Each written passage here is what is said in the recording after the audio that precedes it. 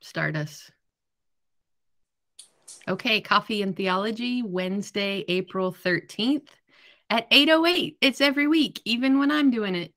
8:08 a.m. If you have not been listening to the past recordings, we almost always start at 8:08 a.m. So that's just a little funny tidbit to all of us who are on here. Unplanned. And unplanned, absolutely. So, Coffee and Theology during Holy Week. So, we have just been talking about Holy Week leading up to Good Friday, what it meant, the Passover meal, getting rid of anything that is has yeast in the house and what that means. And Bob was starting to riff on that, and so we wanted to get the recording going so that we could get all that down and have a discussion about it. So Bob, set us up again. Talk about that we were just talking about. So communion piece. This is the interesting thing. When it's part of what I think everybody here is on daily bread. So I will get back to you, I promise, Lost in Translation. And I am going somewhere with Sansara, the new planet.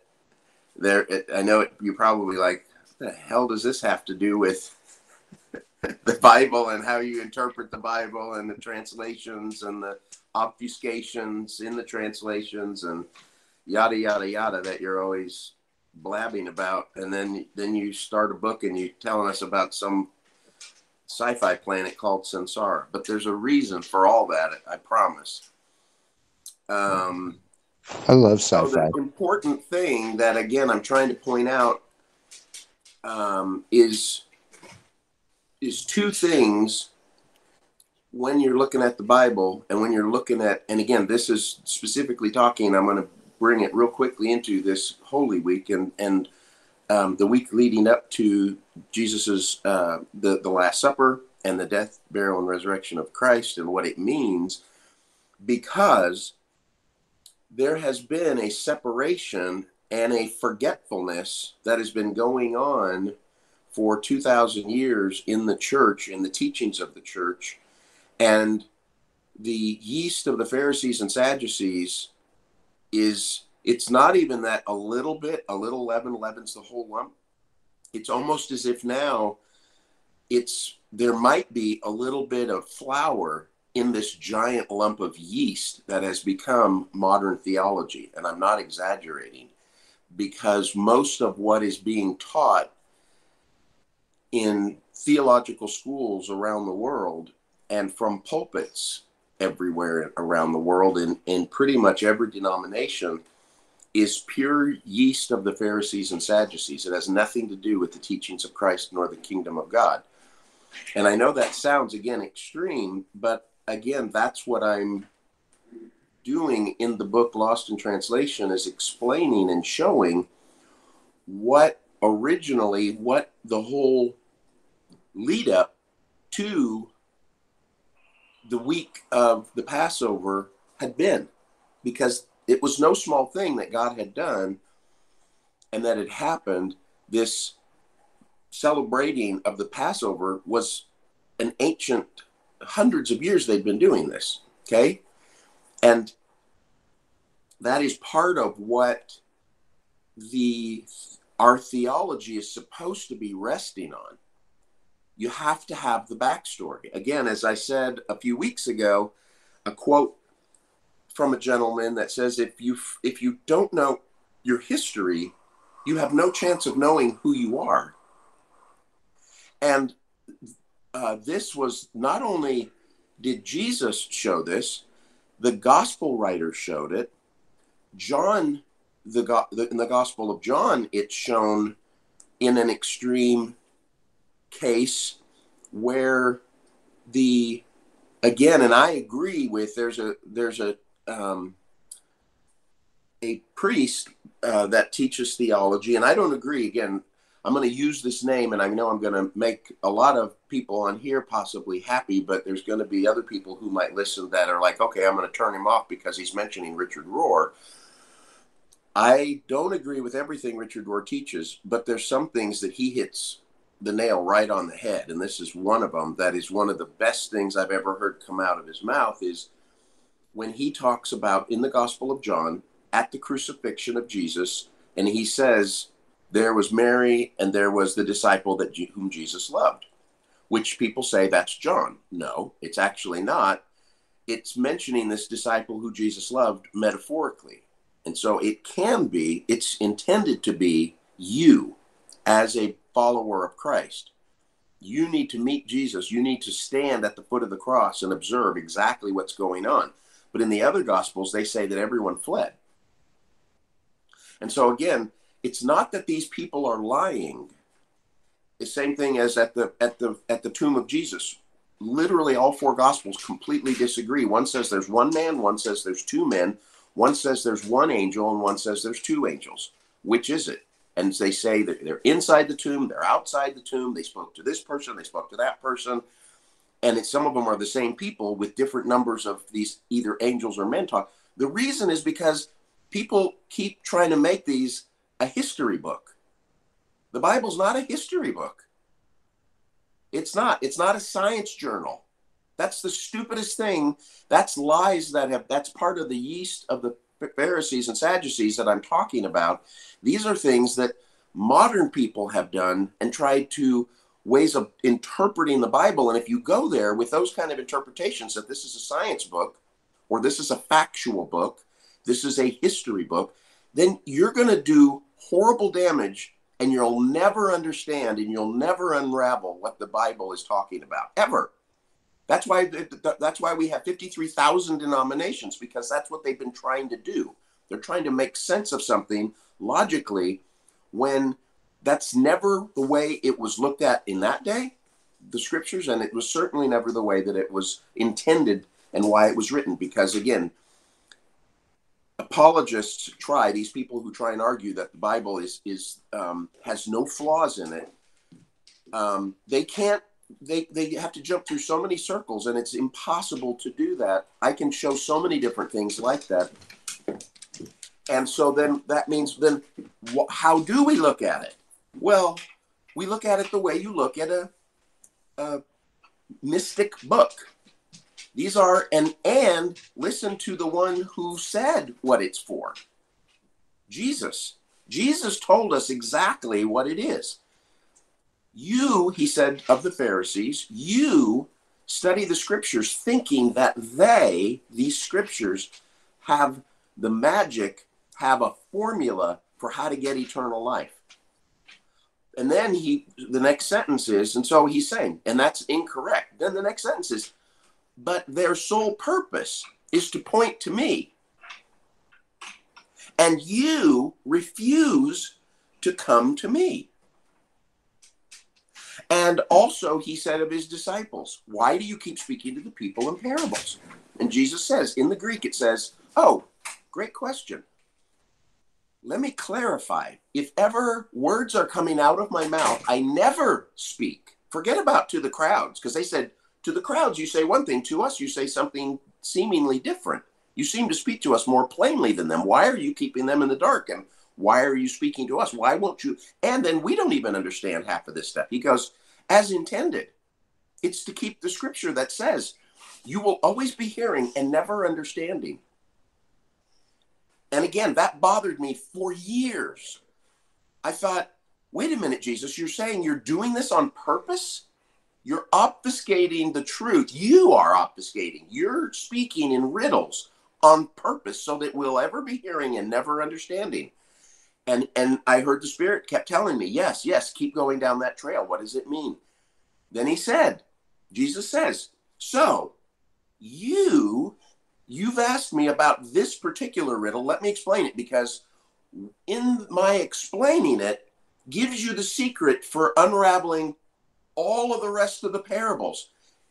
And he means by that, not just his parables in the Bible, but the Bible itself. Because when Jesus says, if ever, great question, why do I speak in parables out there? He says, no. Let's clarify. Let's get this straight once and for all. If ever I'm speaking, I'm always only speaking in parable. So that means that, and we see in Jesus, he said, if you've seen me, you've seen the Father. So when the Spirit, the Father, the Spirit of the Father is moving along the men who wrote the Bible, they were also all speaking in mysteries, in parables that are hidden, that we cannot in our brain logic out. It's an impossible task. You cannot do it. That's why there's 53,000 denominations and growing, because they're all trying to just logic it out. And they're only seeing bits and pieces, as Paul said. Even the prophets only saw in bits and pieces. And that through a mirror dimly, like looking over their shoulder in a dirty, what they had at that time, tarnished brass, trying to see something in a dark shadow behind them. You can't do that. But that's what the Bible even is. So what did Jesus say? Here's how it works. And then there's a guy, I have a book here that said, oh, it's the parable of the sower sowing the seed. That's the key. And so if you take that and understand it, then you can use it as the key to unlock the rest. Almost. But he misses the point. Because Jesus said, look, it's showing the juxtaposition between the Pharisees, who are full of yeast, who go to the scriptures and think that they can intuit and logic out directly from the scriptures and get life and get eternal. The life of the Aion is what it says. That means the life of the age, this kingdom of God kind of life that had been prophesied was coming. But it's translated eternal life, which is horrible, because then we think of it means getting to a free ticket out of hell and into heaven. That's not what he's talking about. He's talking about how do we rule during the time of when Christ, the Messiah, the seed promised, comes. We want to be part of that. And that is what Jesus talked about in the kingdom of God. We call it today. It's supposed to be what Christianity is. We're the kingly priests who are supposed to be ruling and reigning on the earth, sharing the gospel of Jesus, showing what the Father's like, and channeling the Father. So the way that he said that you interpret it is, it's all mystery, it's all parable, it's all hidden, but it's all done so for a reason. And to the Pharisees, he says, it points to me because I am the encryption. I'm the decryption. I'm the decryption key. Me. I am truth. I'm the way. I'm the life. No one sees what the Father's like except through me. So you disciples see in juxtaposition, they did it right. Because he said to the Pharisees, and you refuse to come to me to get the truth of and let me show you what it all means. Let me decrypt the encrypted. Let me reveal the hidden. It's me. I give you the interpretation. So this is exactly then what he does to the disciples. Here, I'll give you an example. Here's the first story. This is now, watch, I'm going to explain it to you. You got some explaining to do, and that's what he does. He interprets it and gives them, as the author, the one who wrote it, and the one who spoke it, and then it was written down. Then he says, now this is how you interpret it. But then we don't take that and go, now I don't need you, Jesus. I got that key, and then I go and I unlock. No. It's intended that every parable, every story throughout Scripture, he does it. And in fact, in his risenness, when he's risen, what does he do to those on the road to Emmaus? And as he walked with them, he showed them through all the Scriptures, beginning in the Torah and going through the Psalms, starting in the Torah, and showed them how the Messiah must die and suffer. See, he said, it points to me. I'm the one who gives the interpretation. And here, the first thing he's doing when he's the risen Christ that we write, that is written in there, is him explaining how it was all about him. It's all hidden, and he's doing the explaining. And then he says, now it's good that I go away because I'm going to send the Spirit. And now he's going to do what I've been doing. He's going to be giving you the explanation for what it means. However, within that context, we have some other things that are also said that we have to also use as our proper interpretation. And this is where I come back to what Rohr said. He said that the reason that this gospel writer writes about Mary And the disciple whom Jesus loved, which is intended to be us, it's never called John. It's always this disciple whom Jesus loved. And he's in these beautiful places, leaning on the breast of Jesus. Jesus tells him he's the only one who he reveals who the betrayer is directly, because he knows that the disciple whom he loves is like him. It's supposed to be, see, it's a picture of us knowing Christ, listening to Christ. Christ will show us things. But did you notice John, or I'm sorry, this disciple whom Jesus loved, doesn't blather it? Guys, Jesus just said, it's Judas. He's the betrayer. He goes along in complicity, helping Jesus to cover the tracks of the betrayer and making him the only one that nobody has their eyes on as the possible betrayer, because Jesus honors him as the guest of honor. The very thing that they were all like, who's going to be at your right hand? That was the discussion for the whole way there, right? And Jesus, it says, it's the one whom I dipped the sop. And that's what he tells John, but he doesn't, I'm sorry, the disciple whom Jesus loved, but he doesn't tell anybody else. And so the disciple whom Jesus loves recognizes, oh, he's showing me who the betrayer is. And yet to everybody else, he's making him look like there's no way he's the only one exempt from possibly being the betrayer, because he's now said he's going to be the one sitting at my right hand. And I believe that's exactly where Judas is going to be. See, that's in my book, The Betrayers. What does God do with every betrayer? He elevates them. And it's interesting because he whom much is forgiven loves much, has a deeper understanding, and gets to rule and reign at a higher level. So Judas, the betrayer of Jesus, I believe in the coming kingdom will be sitting at the right hand of Jesus, who's sitting at the right hand of the Father. So what does Richard Rohr's statement, woman, mother of Jesus, it's pictured, behold your son, son, behold your mother. This word again means, behold, means to look at in awe, appreciation, and never forget. So he says to the disciple whom Jesus loved, that's according to Rohr, and I 100% agree with him on this. It's the church, it's us. Behold your mother. In other words, behold, it has in implicit with it means to stand in awe and wonder and go, wow, and therefore honor. And it's not about Mary worship. That's where, again, other people have taken it and looked at it, the literal interpretation, and then elevated Mary and said, oh, we're supposed to stand in awe of Mary. Well, what does she represent? It's a metaphor. You have to ask Jesus, and Jesus will tell you.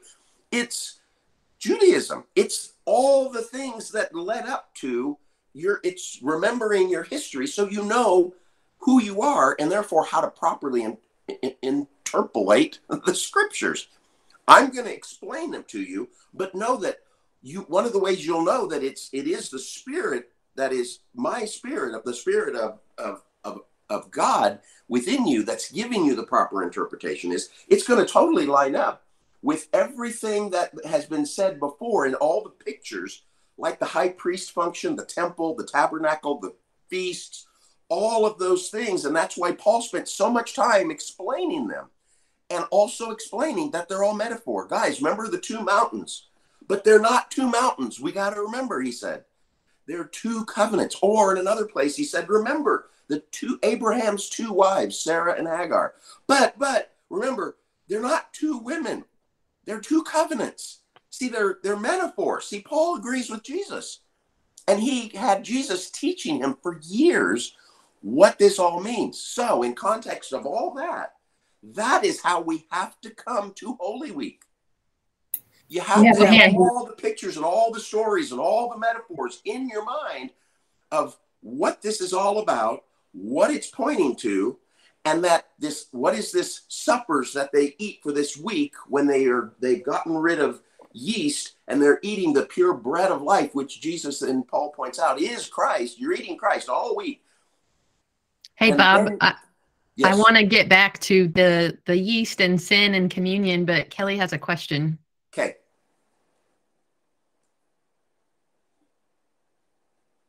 You're muted, Kelly. JK, There not you a go. question, just an observation. As someone, if we're talking about Mary, as someone who is a cradle Catholic and went to Catholic school her whole life, I was taught that we are not in awe of Mary. We revere her, and there's a difference between those two words, and it doesn't come from Jesus on the cross saying, "Behold your mother." It comes from the angel Gabriel saying, our reverence of Mary and our elevation of Mary comes from the angel Gabriel saying, you are blessed and highly favored to be the mother of our Lord. I just wanted to throw that out. That's what Sure. I thought.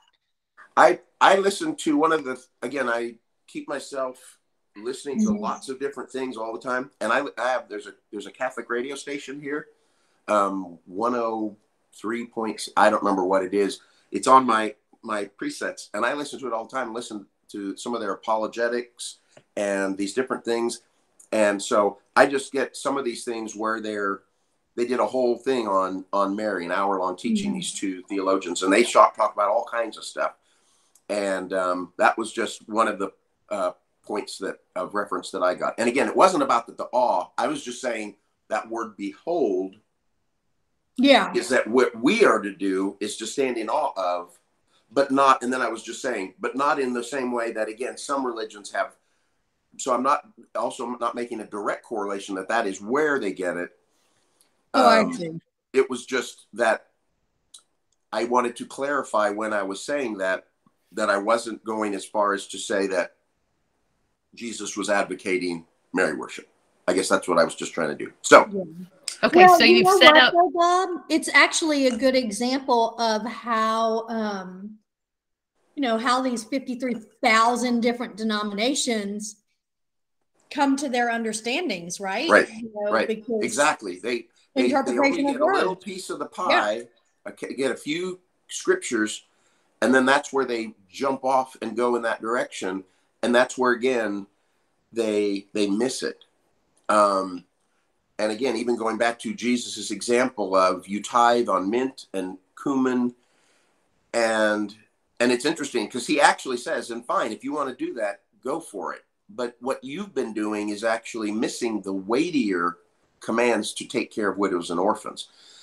So it sounds like Jesus is actually saying some scriptures way more than others, but actually what it is he's pointing out what they were doing as part of the yeast of the Pharisees and Sadducees. Because nowhere in the scripture does it ever say that you're supposed to tithe mint and cumin, because tithe, per scripture, if you want to go scripture, was a live animal, and a live animal only, because you held a stick out, and each time a family came and they had 23 sheep, they walked under a stick. And then when the 10th one came, they go, that one's the Lord's. Then the 11, 12, 13, 14, 20, that one's the Lord's. So there'd be two, but then there'd be 1, 2, 3. Well, you didn't take another one. So how do you get a mint or cumin to walk under a pole? So I'm just saying that's part of the thing. And again, even in our modern church, we are taking the tithe and using Old Testament scriptures, but only a few choice ones, and missing the picture that they actually are, because that's why it also says that Jesus is our tithe, because he's the lamb that walked. He's the 10th lamb in a type and shadow, and he's the tithe. And again, the tithe was had so many things in it, because where it starts with Melchizedek, and I can't go into that, but it's like this stuff is way bigger and has much deeper roots. And until you get down and then ask the Spirit, now unravel this beautiful mystery, you'll never get it. You'll never. But that's what I've been doing for decades. And I'm not saying I'm the only one with the truth, because I know there's lots of other people who've seen this stuff. But it's when you don't do all of these things, go to Jesus, recognize that the entirety of the Bible is all mystery. It's all parabolic. It all points to Jesus, but it all has its foundations in the stories, as Paul said, is there any advantage? There's no Greek nor Jew, but is there any advantage, as we're talking about that at the same time, is there any advantage in being of an Israelite or of Jewish descent, of the tribe of Judah, for in his case, or he was actually the tribe of Benjamin, and so Israelite? Yes, of course, because we already have a leg up on understanding all the stories. That's why I keep spending time when I come to you. I have to start there, because then you can understand what Jesus and his sacrifice on the cross means, because it only has correct understanding and meaning in light of seeing all of the things that God for over 1,000 years was lining up. He was lining all these things up like pins, and then took Jesus, the bowling ball, and made a strike. And we're running around in modern Christianity not understanding why the deconstructionists are going, we can't figure this out. Well, of course you can't. You're not looking at it according to the way the person who was responsible for its being written, Jesus, says you're supposed to understand it. If you don't take the advice of the one who wrote it, you will never get the stories straight, and they won't make any sense. But when you do, and you put them in their proper context, the way that Jesus, the Word, says that the Word is supposed to be understood, and stop elevating the Bible and making Jesus and God obedience to it, which is what most of the modern church does. No, Jesus has to fit in this, because they literally say, the Bible is the sole way that God has used to express our understanding of who he is directly, as we read it directly. I'm sorry. Jesus said, everyone who came before me was a thief and a liar. Everyone who came before me didn't get it. Everyone who came before me, including Moses, didn't get to walk into the promised land, a picture of the age of the Anion, the picture of our new bodies and everything. Why? Because he didn't see God properly. God never even showed him his face. All he saw at best was his backside. All right, let's pause there, Bob. Okay. Pause. Take a deep breath. So we come now to the Passover week with all of these beautiful pictures. And so the lamb, what is the lamb? We obviously know Jesus is the lamb that's slain from before the foundation. Before the foundation.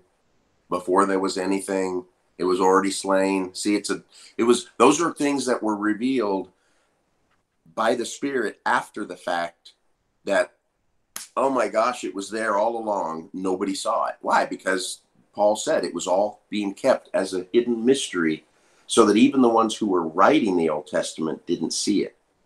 The angels didn't see it. The watchers didn't see it. The writers didn't see it. Nobody saw it.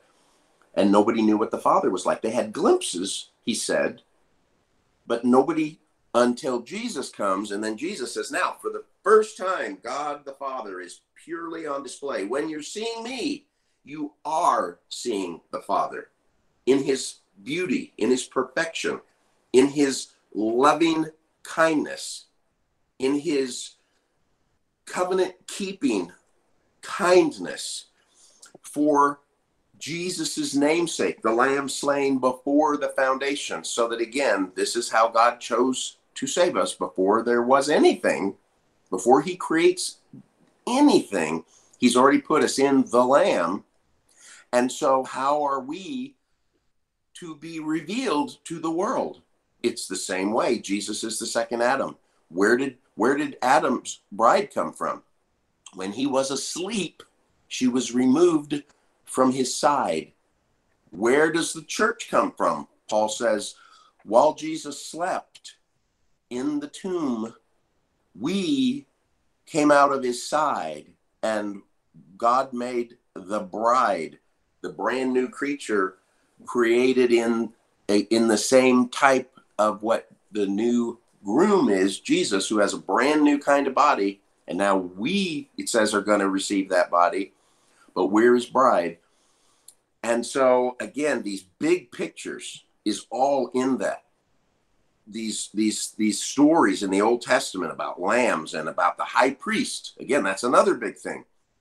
Paul said, and Jesus has become the high priest, the one who takes this blood, goes in and makes the sacrifice on the altar. To whom did we now realize and learn? To Abel and every other person who's tried to lay claim and speak evil against you. That's who the blood is for. It's poured out, except again, as Paul points out in his writings, but it was not a good enough sacrifice because it kept having to be repeated. And everybody was like, will we get the next year? Will the earth produce for us, or will it be cursed again?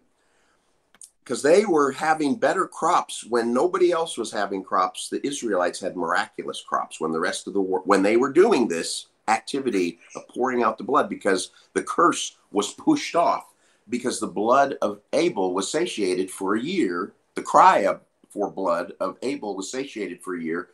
And that's what those lambs represented. But then Paul said, but that wasn't good enough. God's We have like, a question. no. Yes. Hank has a question. Oh, I'm sorry. I didn't see that one down there. Yeah, go Hank. Hi, it's okay. So, Bob, can you try in like 2 sentences or less, if it's even possible? Because I hear, and this is something that I kind of have a process for myself, but so the scriptures and the things that Jesus say are designed for us to not understand them. The Bible's not, you can't approach it purely from a historical perspective. How the hell are we supposed to read this thing? You listen to it, or you read it, see where it points to Jesus, and then let the Spirit tell you what it means, or how do we get to the truth? So again, there's 2 thoughts on that, and Paul talked about this. In one sense, in one place, he said, you don't need any man to teach you. You have the Spirit. On another place, though, he said, the teachers are vitally important in the church. So which is it? Well, it's a both and. What he's trying to point out is, if you take the time and read the whole thing and keep reading it, and see, like that's what when I was a kid, I started reading it and I read through it over and over and over again, starting when I was 12. And I would literally have to get a new Bible every 9 or 10 months because they would literally be falling apart, because I didn't read anything else for years. I just read thousands of hours of scripture. And so those stories, to me, when my friends were talking about football scores, I've never understood any of that stuff. I still don't understand sports because I spent all my time. So the stories in the Bible are literally fused in my spirit. So one of the scriptures in the New Testament says that a teacher who gets it is able to take and make meals from both the Old Testament and the New. And so that's one of the things that I, as a teacher, one of the Spirit-led gifts mentioned in the New Testament, that's what I believe is my job, is to help people, because I've already done tens of thousands of hours of study, and then I can try and give you, and listening to the Spirit, asking the Spirit, now I know the stories, now enlighten me, Father, what does this mean? But at the same time, you're fully capable of doing this yourself, going and spending the time looking at it like just a story, read it again and again and again, and then ask Jesus. And so you can get bits and pieces and you can verify it for yourself. And there's also others in the church where Paul says there's these other things where there's other leaders in the church, let every word be judged according to the elders. So even like when I'm saying what I'm saying, there's other people. That's part of why I do things the way I do, like on Daily Bread. I've got 8 teachers in that list, like at some big churches out there that do conferences that have hundreds of theologians coming. So I'm letting peer review happen, but it's part of it has to be all those things that I just mentioned.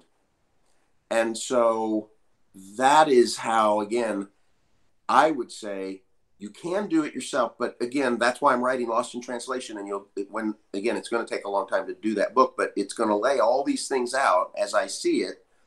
And then you can look at that and let the Spirit tell you it's bullshit or it's not. And then you can go and do the work, but you can also then listen to some teachers, and you'll be able to then more clearly go, wait a minute, he's saying that, but that isn't in agreement with this story. You'll begin to go, wait, I'm getting it. And you guys already do. I see it all the time. You guys, going, oh, I remember when you said this thing in Genesis. So that means this can't be so. It's like, exactly. There you go.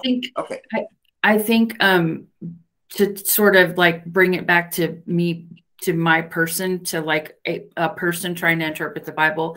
I agree with what Bob is saying, as far as like, you're listening to the Spirit. You're also studying and picking it apart and doing all these other things. And as he was talking, the word that kept coming to my heart is discernment. There's a thing that we have on the inside of us that I believe is divine, called discernment. And because it's hard when you're listening to so many different teachers. I listen to a big, long list of teachers all the time, but I also am very in tune to what my heart says. No, that doesn't feel good. Or yes, I'm going to cling on to that and chew on that. And it's just a matter of, I really think that interpretation of scripture for me goes back to my relationship with Holy Spirit. And knowing and understanding that the Spirit has been given to me for a reason. And that is one of the reasons. Exactly. Is to give me correct interpretation of what Jesus is saying. And it's important that I think it's important that we listen to other teachers. We have Bob, and I listen to Malcolm Smith, and I listen to Richard Rohr, and I listen to some evangelical, teachers and pastors as well. But you just have to get to the point where you can spit out what you don't need and ingest what you do. Right. And know that that's okay. I don't think any one of us is going to ever have the actual total truth interpretation. I think what we're doing is interpreting it by the Spirit and with teachers. And by doing that, we're building up the body, and we're getting everybody to that place of truth that is setting us free into our identity. And that's just, I just feel like that's just going to keep happening. Right. Like, it's just, interpretation is going to be constant.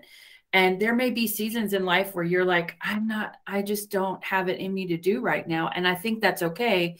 Listen to that, because that might be a time when the Spirit is doing a different kind of work on the inside of you. So pay attention to that. I don't think it's a bad thing if we're at a place in life or at a season in life where we're like, the Bible is just not, don't have that like, oh, I can't wait to read it today. Right now, I don't have that right now. And I think that's okay. Just listen, just be listening. I just want to say, I agree that it's both and all of it together all the time.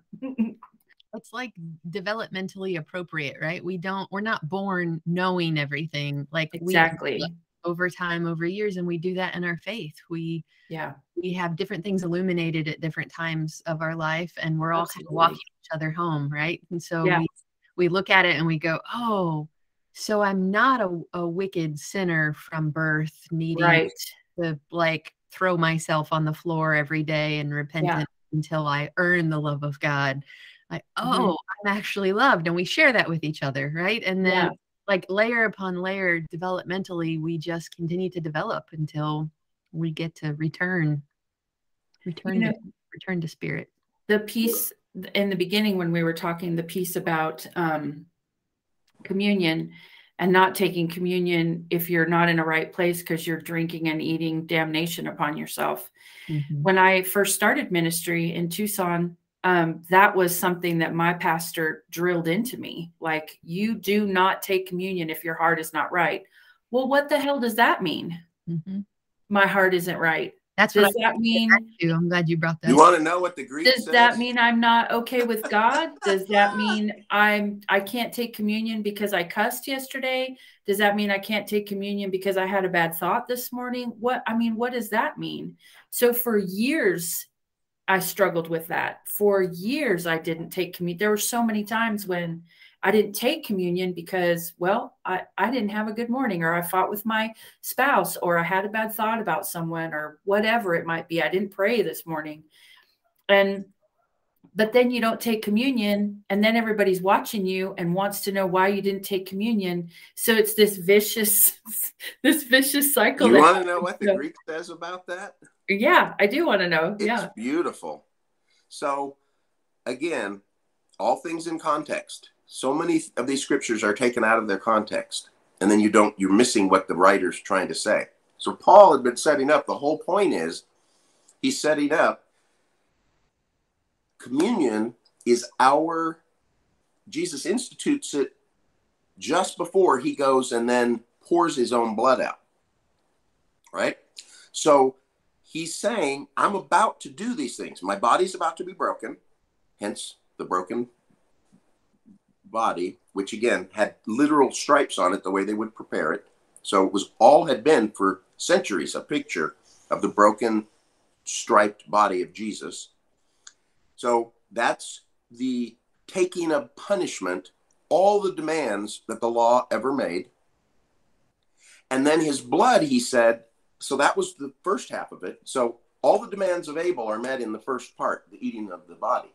The blood is also this satiation of the ground, but also Jesus said, this is the new, and again, the word new there is the same word new as our new bodies. It's new of a different kind. This is a brand new covenant, a kind that's never happened before. So, and it's based in love, and it's all centered in this one is taking the punishment for everybody. Making you, Paul said, righteous. If the first Adam passed on you could think of it as a genetic abnormality towards a bent to being separated from God, how much more, he said, does this one make men righteous? You're now, and again, that word righteous is a covenant term, meaning you're in communion with nothing between you and the Father. That's then, he says in context with that, don't ever think about yourself as not one made righteous. Because if you do, and you forget that, when you're taking the communion, you're gonna lost its meaning. You're not gonna do what Jesus said. Do it remembering me and what I'm about to do, which is making you righteous, making you the beloved, making you have free access to the Father, because all the demands for separation by Adam and Abel and all the other liars that gave you all these other things to keep you from the Father are all paid now. So now you are a righteous one. So Paul says, so when you're taking communion, always keep remembering you're righteous. Otherwise, what are you left with? This other place where you're just one subject to the curses of the earth and you're damned. Do you see how simple that is? So he's just saying you're eating and drinking condemnation to yourself, because that's all that will be left if you're not remembering Jesus made you righteous. Woohoo! So when you're taking communion, you're like, this is a constant reminder. Thank you, Jesus, for giving us this. That literally every time he said, as often as you do this, and again, it's one of the reasons I love to say it's a meal. Because it's every time I eat, anytime I'm putting something in my mouth, I literally am thinking, I get to enjoy this as a beloved child because Jesus has declared and made me in right standing and covenant with nothing between me and the Father forever and ever. Amen. So I can't drink the condemnation. I don't let the things of the world and the things people say ever condemn me, because they're lies. We have a couple questions. Yeah, got two of them. Kelly, go ahead. Mine is not a question. It's just an observation. And I feel like we've gone on to three more subjects since I had this thought. So and my computer's not acting right. So let me make sure let me think about what I'm trying to say. When we're talking about like how we read scripture, and we're talking about, Bob, like you were talking about, we listen to the Holy Spirit and to teachers, and not all of our teachers are biblical teachers, right? So like for me, somebody who has spent her entire professional life working with children under stress, developmental theory teachers are a big thing in my life and world. And Eric Erickson, who is a child development theorist, his last stage of childhood development is called identity versus role confusion. And that like popped into my mind, Bob, when you were talking about teachers and the way we read scripture. And I can remember in the beginning of my deconstruction journey, in that, if I'm wrong on the issue of homosexuality, what else is wrong in this book? And I didn't even want to open it because my entire identity was wrapped up in what I had been taught about it, right? So instead of having a healthy spiritual identity, I was actually in what the child development world would call role confusion. And so that all had to be unraveled. And then as I began to look at everything, because what I was reading and what the Holy Spirit was teaching me in scripture, so not what I was learning from teaching, but what the Holy Spirit was teaching me in scripture was not lining up with what I saw. It was not lining up with the treatment that I saw of the LGBTQ population or any marginalized population. My eyes were just closed to it until I started experiencing it, right? And so it took that long time. And when I began to look at everything through the lens of love, that's when I started wanting to open my Bible again. And just like Heidi said, it's okay to have those times where you don't want to be like, oh, I can't wait to open my Bible. I mean, I used to be like the Energizer Bunny with my Bible. Like I could not wait to open my eyes and open that word. It was it was right by my bed, and it was the first thing I looked at in the morning. And I missed it and I grieved it. And it's starting to slowly come back. And now that I can see things through a lens of love, the excitement is different. I don't know if that even makes sense, but it does. Yeah. I can totally relate to what you're saying, Kelly, about having a season of time where you didn't even really want to pick it up. Yeah. And then going back into a time because you're looking at it through a different lens, because your heart is in a different place. Yep. And you're in a relationship with God differently than what you were before. What you said about what the Holy Spirit was teaching you and what you were hearing are two different things. So different. That's the discernment piece. Mm-hmm. I mean, before house church, the ministry that I was a part of before that, that's what I started experiencing consistently, was that what I was hearing from the pulpit was not resonating with what the Spirit was telling me inside of my heart. And so it made me take a deeper look. And I think when we're going through that process of when we get fixated on something, everything else just kind of falls away a little bit. And then that's the only thing that we're focused on. And so I think for some of us, when we're going through that process of rebuilding our faith and deconstructing or reconstructing, however you want to say it, I think it's okay to go through a period of time where we're not, like, the Bible is not the thing that we're picking up every single day, because we have to, it's almost like the filter has to start working inside of us, and we have to get rid of some of the confusion and the angst and the what if and what about, and this is what I've always believed. We have to allow that stuff to be washed out of us before we can get back to it and really be able to read it and look at it with love and discernment and spirit interpretation and go, okay, this is it. This is it. This is right for me. This feels good. Yeah. And you know what else I just thought of too, as you were talking to Heidi, and then, because I know Hank has a question, but I stare at this screen and I think about the sweet man that's upstairs working in my house. And I think about these two beautiful men that I'm staring at on the screen, and the even more beautiful man that I sleep with every night. They are 3 white men, right? They represent anything but the patriarchy that I was taught as a child and a young woman. They represent love. These 3 men represent love. And so, oh, I could cry, y'all. But like Bob and Hank, when I stare at the 2 of you, you are teachers not only by your words, but by your actions and by your love. And that, I think that is also the other way that we need to look at scripture. You know, the people who are in there had lives and stories and experiences. And if we can almost look through that lens too, I think we could learn a lot. Thanks, gentlemen. Love you both. Good place off, because we do have a hard stop at 9 today. So, all right, I'll stop the recording.